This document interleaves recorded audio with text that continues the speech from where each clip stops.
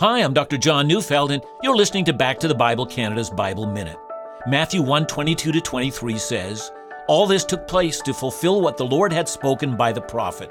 Behold, a virgin shall conceive and bear a son, and they shall call his name Emmanuel," which means God with us. When Matthew says all this took place, he means, of course, the Christmas story, the account of the birth of Jesus.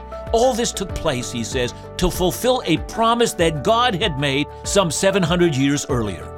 I know that some have said that the Hebrew word for virgin only means a young woman, but everywhere that the word is used in the Hebrew Bible, it always refers to a maiden who is a virgin without exception. Isaiah the prophet said, "You'll know that God has stepped into the human race when a virgin conceives and bears a son." That's what happened. Listen to Back to the Bible Canada each weekday on this station.